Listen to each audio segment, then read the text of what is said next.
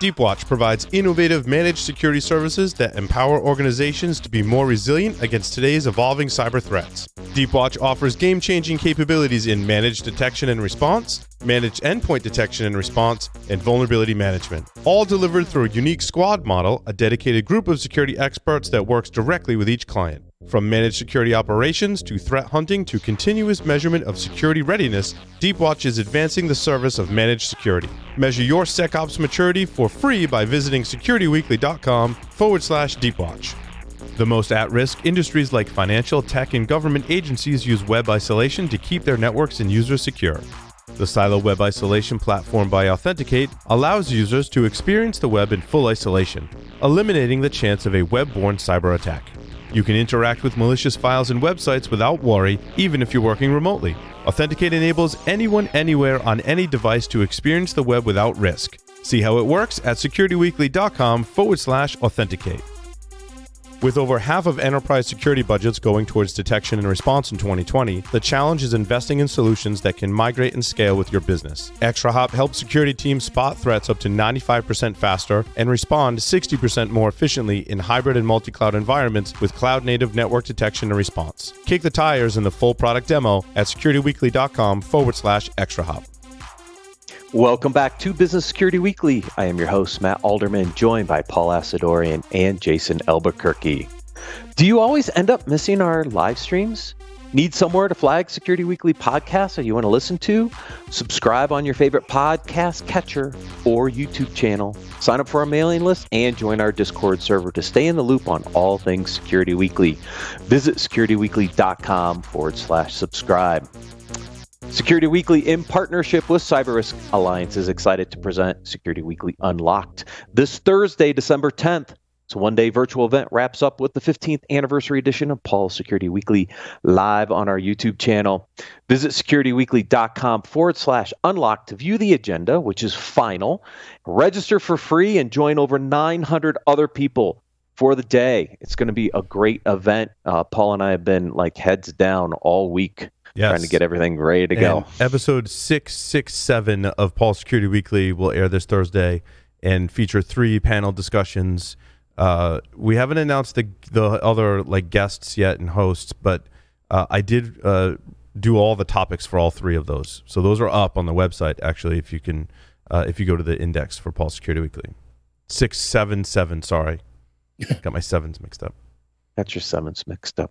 Yeah, it's going to be a great event. A lot of work. It looks like we're talking Star Wars. So very quickly, Willrow Hood was seemingly an extra in The Empire Strikes Back that can be seen running around in Cloud City, holding something under his arm. That something under his arm is what's referred to in the Star Wars universe as a Camtono, which is a device used to hold valuables. However, on the set, it is actually a Hamilton Beach ice cream maker. In case you're wondering the significance of ice cream maker. And so when they have these, before COVID, when they have these Star Wars events, people will dress up in the orange Rebel jumpsuit and get ice cream makers and do a run around the conference as kind of an ode to Willrow Hood. And there is an action figure for him and everything. And it was brought back. Mandalorian draws on all of these really esoteric Star Wars references. I didn't even realize this one. Jon Favreau he's amazing. He's doing an amazing job. Pulling off ice cream makers, of all things. It's really cool. Of course. It's $29.95 on Amazon. Just in case you need one for your costume. In case you need one, as, for a prop or, make ice cream. It was Darth Vader week. There were actually 5. 3 of them had to do with leadership, and we had to cover them all this week. I couldn't spread them out. We've only got a couple weeks left for the remainder of the year, and I'm like, Paul's going to have fun with this one, so we're just going to cover all 3. Darth Vader's a terrible leader. Yep. And I would argue that Yoda is the shining example of a leader. And just a couple quick things. Yoda, so Season 1, Episode 1 of Star Wars Clone Wars starts off with a quote, "Great leaders inspire greatness in others." And the episode proceeds to show Yoda mentoring some of the other troops on how to be a great leader. Actually, probably if you're aspiring to be a great leader, probably should go watch that episode, because it does a great job and hinges on, draws from the works that we talk about in great leadership. Yoda has the quote where he says, you only bring into the cave with what you have. I mean, this whole article is about that. And I just love his line, like, that's why you fail. I can't believe you did that. Can't believe you moved that ship with just the Force. And Yoda's line is great, is, that's why you fail. And so for me, and for all those reasons and more, Yoda is a fantastic leader and embodies everything we talk about on the show about leadership. And Vader is just quite the opposite, right? My opinion. Which is totally why I found these articles interesting and kind of the ties the author tried to bring together here and some of the leadership lessons. Mm-hmm. He tried, right? And you look at some of these quotes, right? Okay, I got to go to this one. I am your father, right? It's just this whole truth thing. Yes, true. However, does that make you a really good leader in this particular case, right? It's just he pulled someone's out here. I'm like scratching my head, going, there was small details. Like he just cut off Luke's hand, by the way, after right before delivering that line. So, right, and I mean the author is really trying to stretch connecting the dots here. I mean one of the leadership lessons in the "I am your father" piece is as a senior leader. When reporting to senior management, you need to be able to compress the right information into the right amount of time, no matter how complex the topic or short the briefing. That was the connection back to I am your father. So, yes, true. That's really... You need to master your elevator pitch, but... Yeah, I mean, that's really... you should be transparent as a leader. And I think that the thing you would draw on is Obi-Wan, right? Going, well, when Anakin became Darth Vader, he really wasn't your father anymore. It's like, dude, that was a stretch. You could have told him from the beginning that it was. Then there wouldn't have been this like climactic cinematic beauty of Empire Strikes Back in delivering that line, which is why they wrote it that way, I think. But anyway. Yes. The other one that in this first article.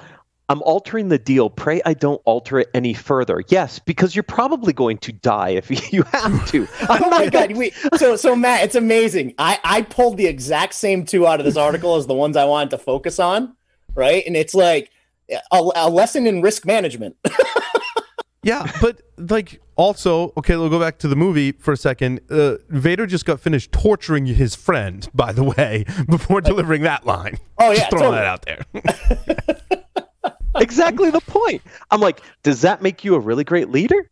Because the ramifications of altering the deal again is basically I'm going to kill you. I'm not sure that's what you want your aspiring leaders to do. As we know, if you keep altering the deal, everyone's just going to walk away, right? In the real world, correct. That's a terrible. Yeah, I mean, at the end of the day, the trust factor is vaporized at that point, right? Yes. I mean, that's what, if you walk in and you plan with your team and you say, here are the rules to the road, here's the rules on how to win the game, and then in the third quarter, you change the rules, you're not going to get much of a trust factor from your team anymore. Nope. Yeah. Nope, not at all. That same theme comes into the third article around the apology accepted, where he actually does kill him by accepting his apology for failure. Again, a stretch a little bit on the leadership side. I'm just saying. Well, sometimes Vader uses the Force to choke people, and other times he physically picks people up to choke them. Chokes right? them. I mean, that's effective use of choking in a leadership example.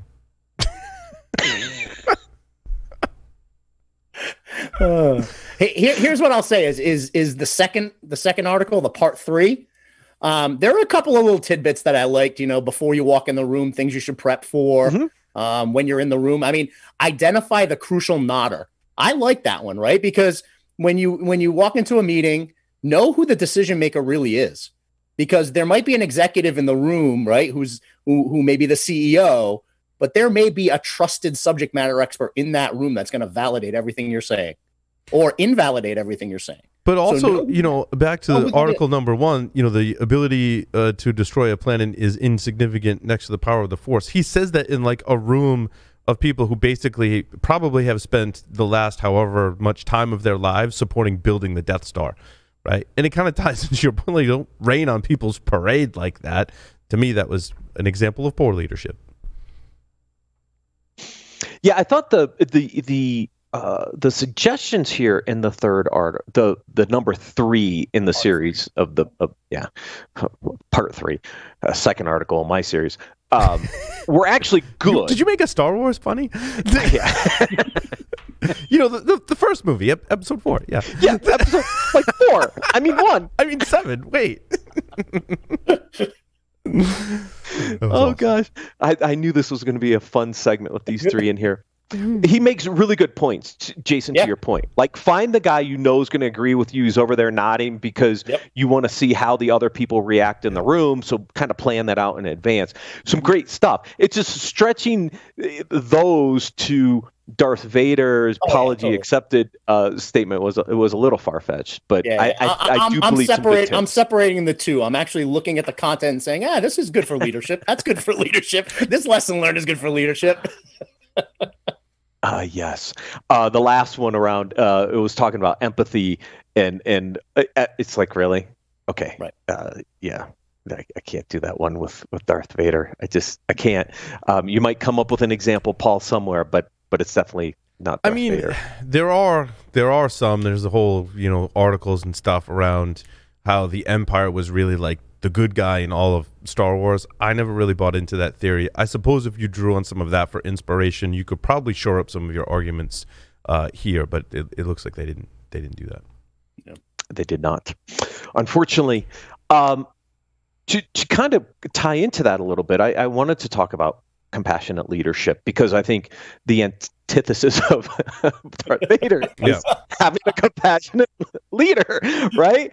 And it says yes, but we're not going far enough. And so this article gets into some of the challenges, but also some hints and tips on how to be a better compassionate leader. So I thought this was a really good article to kind of show the other side of the 3 stories we just covered. Right. Yeah, and I mean, in today's workforce, we're as leaders, we need to hold ourselves a little bit more accountable than ever for a bit of compassion, right? Because we all have disrupted lives, disruptive kids, their situations with school, and more and more times I'm seeing folks who are getting quarantined because either somebody they know or themselves have popped positive for the test. So, we're really being disrupted right now. So having a level of compassion is something that's critical. It's table stakes these days as being a leader, right? I mean, there's studies out there, and this article kind of goes through where it shows improvement in trust with your teams and loyalty from teams, and you get better productivity in situations where staff have a leader that they see as a compassionate leader. Yeah. I thought some of the tips here were interesting. I mean, look, I practice candid transparency every single day. I am what I am. The ones that get a little challenging, a daily direct interaction. I think that's hard in the world we're in right now. I mean, yeah, you can do it kind of virtually direct. I thought that was a little challenging. I mean, unless you're going into a grocery store or going somewhere where you can actually go in and do that. I thought that was a little challenging right now, but I see why you want to try to create that interaction of compassion in a more direct way. And then adopt a daily mindful training. Unfortunately, I don't have time for that one. So. I mean, daily's hard. You know what I mean? I think trying to keep communications, with your team is important. Both your team at home and your team at work, and balancing the two and keeping that, regular. And I'm sometimes very terrible at that, and then I try and make up for it, right? And I'm just, texting people like, "Oh, thinking of you, like didn't get a chance to meet, but I'm still here for you," kind of thing. I think it's really important to kind of speak to that daily interaction. And that's hard to do daily because we all get busy, and everyone else is busy too. So I mean, we don't need to over communicate, right? But there needs to be agreed upon times where we do have communication, and I think some regular cadence of reaching out to people, checking in. Yeah, I mean, I took those two, right? The daily direct interaction. I took that as try to embed it as much as you can in your daily activities, right? Right. Conversations with staff, conversations with other leaders. Just try to embed it into your daily operations in the way you present yourself. I tell you tip. Sorry, Jason, but one tip I really like is how you feeling about that? I use that. Right. I find that I've worked that into my regular rotation, and I'm going to get even better at it. But I love that. I love that. Yeah. I think it gives you a much better gauge of what's happening, because if you're not feeling good about it, that's a perfect example of just embedding it into your daily. Yeah. Like if you're not feeling good about it, what can I do to make this better? Right. So we're all feeling good about it. 100%. And then adopt a daily mindfulness training. You want to know what? I'll simplify that a little bit. Make sure you're taking care of yourself. Yes. Whatever makes you happy, allows you to decompress, allows you to, relieve some stress. Just make sure you're taking care of yourself. A really big glass of scotch. Yeah, I was going to say, it usually starts with vodka. That's whiskey. My deal, right? Yeah. But also, exercise is important, and we're starting to get into more of a habit of exercising as a family. And I actually ordered some of the weights and stuff. Dave Kennedy's really inspiring me, because he's all about working out lately. That's like all of his posts and stuff. And I'm like, dude, I know I've got the dad bod, and like you're making me want to really get back into it. Sometimes you draw inspiration from different things, whether it be Star Wars or some of your friends you follow on social media. So yeah, we're doing better, and of course we're all trapped in the house. So, right, what better way to break up the time from TV and other activities? Be like, hey, let's all. Now the 5 of us working out in the basement is hilarious, and I could probably have my own TV show just on that. Reality TV show right there. Right? But it's fun. Yeah, but you should have an outlet, and exercise is important to work into your regimen, right? Yeah. Yes. I just need the weather to get a little warmer so we can actually get back on our walks, because my mindfulness training and taking care of myself starts at about 4:00 when Lauren goes, is it time yet? I'm like, yeah, it's about time. And the cocktail shaker comes out. Nice. Yeah, but that doesn't do anything for the COVID-10, 15, whatever you want to call it, at this point. So yeah, you got to balance that with some of the exercise stuff, I think, to keep that balance, which I haven't done lately. So that's, oh well. Yeah. This next article, 3 steps to run better and more effective meetings. Again, I think some good tips here. I mean, especially in virtual meetings, preparation is a big part of this. What do you want as the outcome? How do you prepare to have that? So when you actually have the meeting, you're very efficient, right? Yeah. I think sometimes we put meetings on the calendar for the sake of putting meetings on the calendar without an agenda, without a real understanding of outcomes. Paul, you and I, we kind of experienced this a little bit last week when we were talking about one of the internal projects. We were kind of like, oh yeah, this was a reboot meeting. We kind of like to reorganize ourselves so that the next ones are efficient, right? Because it was kind of a reboot session. And those are needed at times, but if every other meeting after that has a desired outcome, we can be way more efficient. Hey, look, meetings can be a really positive thing. And we've all been there where we're flying back and forth in email, and you're just like, no, like we really do need to just sit down and chat, right? And what you can accomplish sometimes in a 15-minute meeting, like I had a meeting last week, 15 minutes, we cleared up all the issues and got a plan moving forward. That's way better than trying to hash all that out in email. So there's definitely a place for meetings. But Matt, like you said, we've all suffered from the meeting fatigue and just having meetings for the sake of having meetings. It's a balance. Yeah. And at Carousel, we say there's good busy and there's bad busy. Make sure that, every meeting you're having is the good busy. Bad busy is a waste of time, waste of money, waste of resources, waste of talent. Make sure you're putting the effort to have an agenda, talk about what those outcomes are supposed to be for that meeting. Make sure people know why they're in the meeting and come prepared if they have to be prepared for things. And make sure you're only bringing in the folks who need to be part of the conversation, that are required to be part of the conversation. Don't just invite everybody because you can. It's Jason, it's really I have a question about that for you. Is the bad busy and unplanned work, are there two separate things? I feel like sometimes they overlap, but sometimes they're also two completely separate things. No, I mean, unplanned work could be good busy, right? I mean, it could be something that, so bad busy for me is non-value add. It's non-value add work, right? I mean, think of it from a lean perspective, right? I've done a lot of work in lean IT. There's value add and there's non-value add. Eliminate the non-value add as much as you possibly can. Yeah, I'd put bad busy as an example of I start something and I don't have everything I need to complete that task. Therefore, since I don't have everything I need, I have to set it aside, go collect what I need, come back, and now it's taking me 2 to 3 times as long. To me, it's a good example of bad busy. Yeah. The unplanned work, yeah, sure, there's going to be incidents and outages, but as much as you can do to avoid that, and we're going to roll out those patches, firmware updates, whatever, in a planned manner beforehand, before there's this huge unplanned outage, and we all have to drop what we're doing and get into kind of bad busy work, right? Yeah, exactly. I mean, proactive processes and technologies that can help you streamline operations and be more proactive, so that way you're not getting the result of neglect.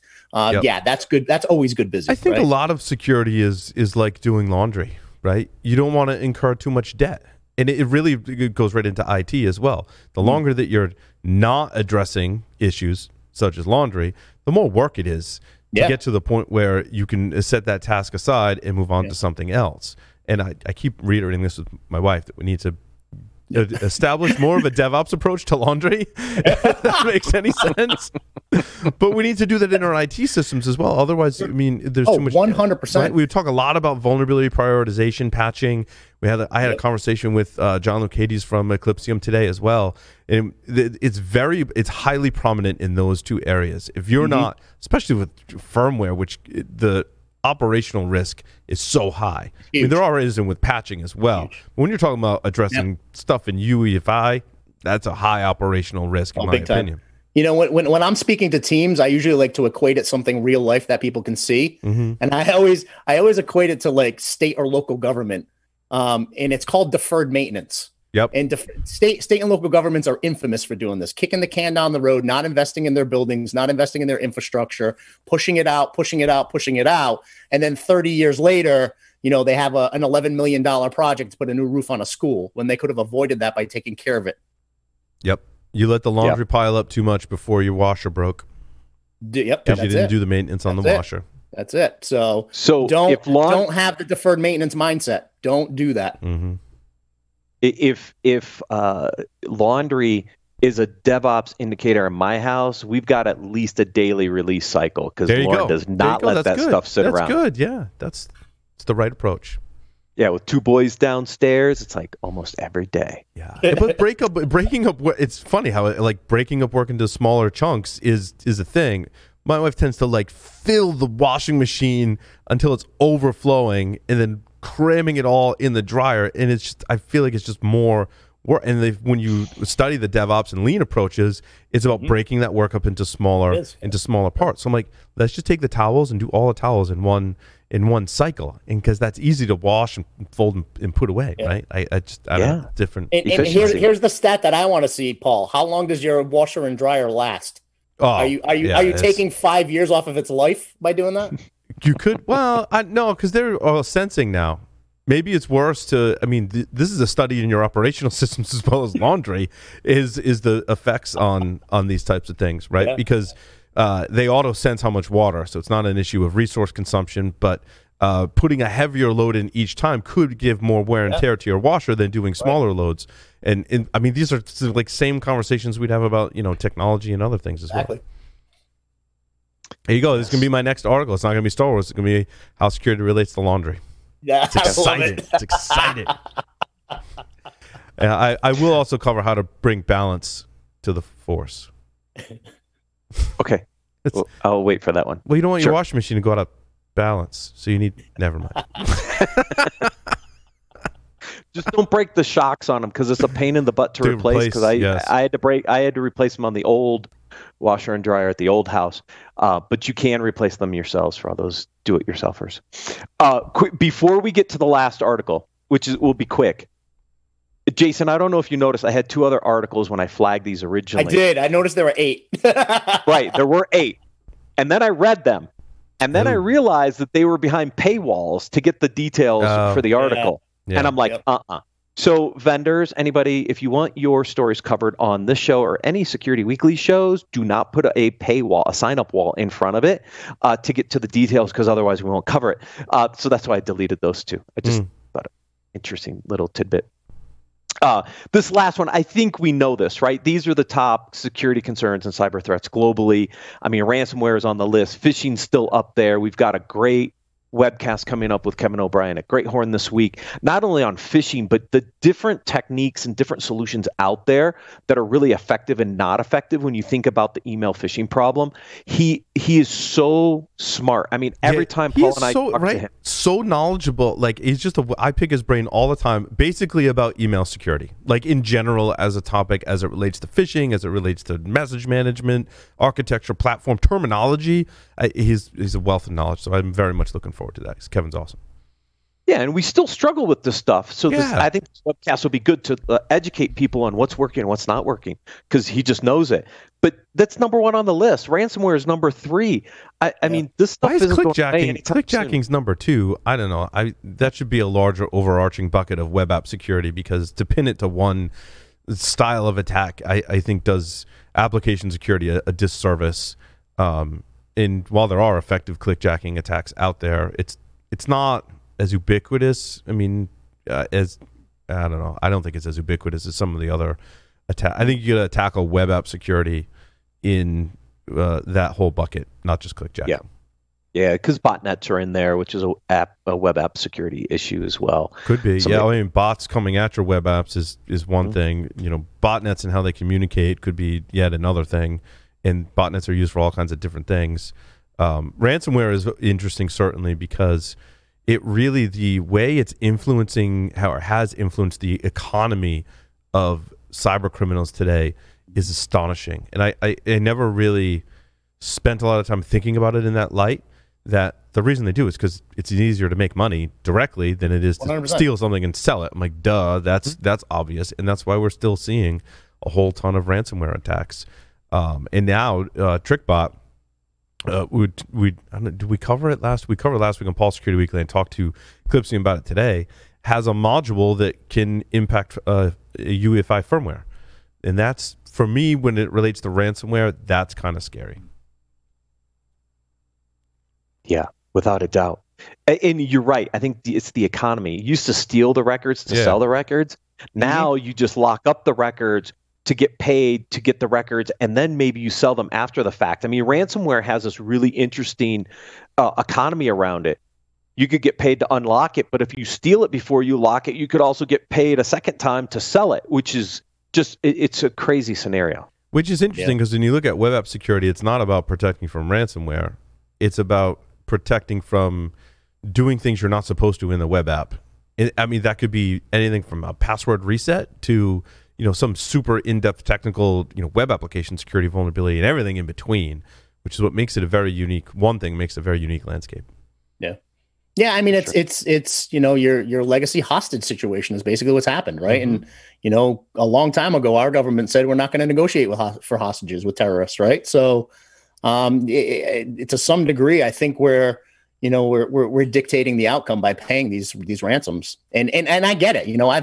I've had lengthy debates with my CFO, right? And my CFO will say, organizations want to do whatever they need to do to get their business up and running again, generating revenue. They're going to pay. And I don't believe there's a bill in front of Congress today that would make it illegal to pay a ransom. I know there are others, U.S. government laws that could apply to that, and they're trying to make those enforceable. I believe we talked about it again last week on Paul Security Weekly.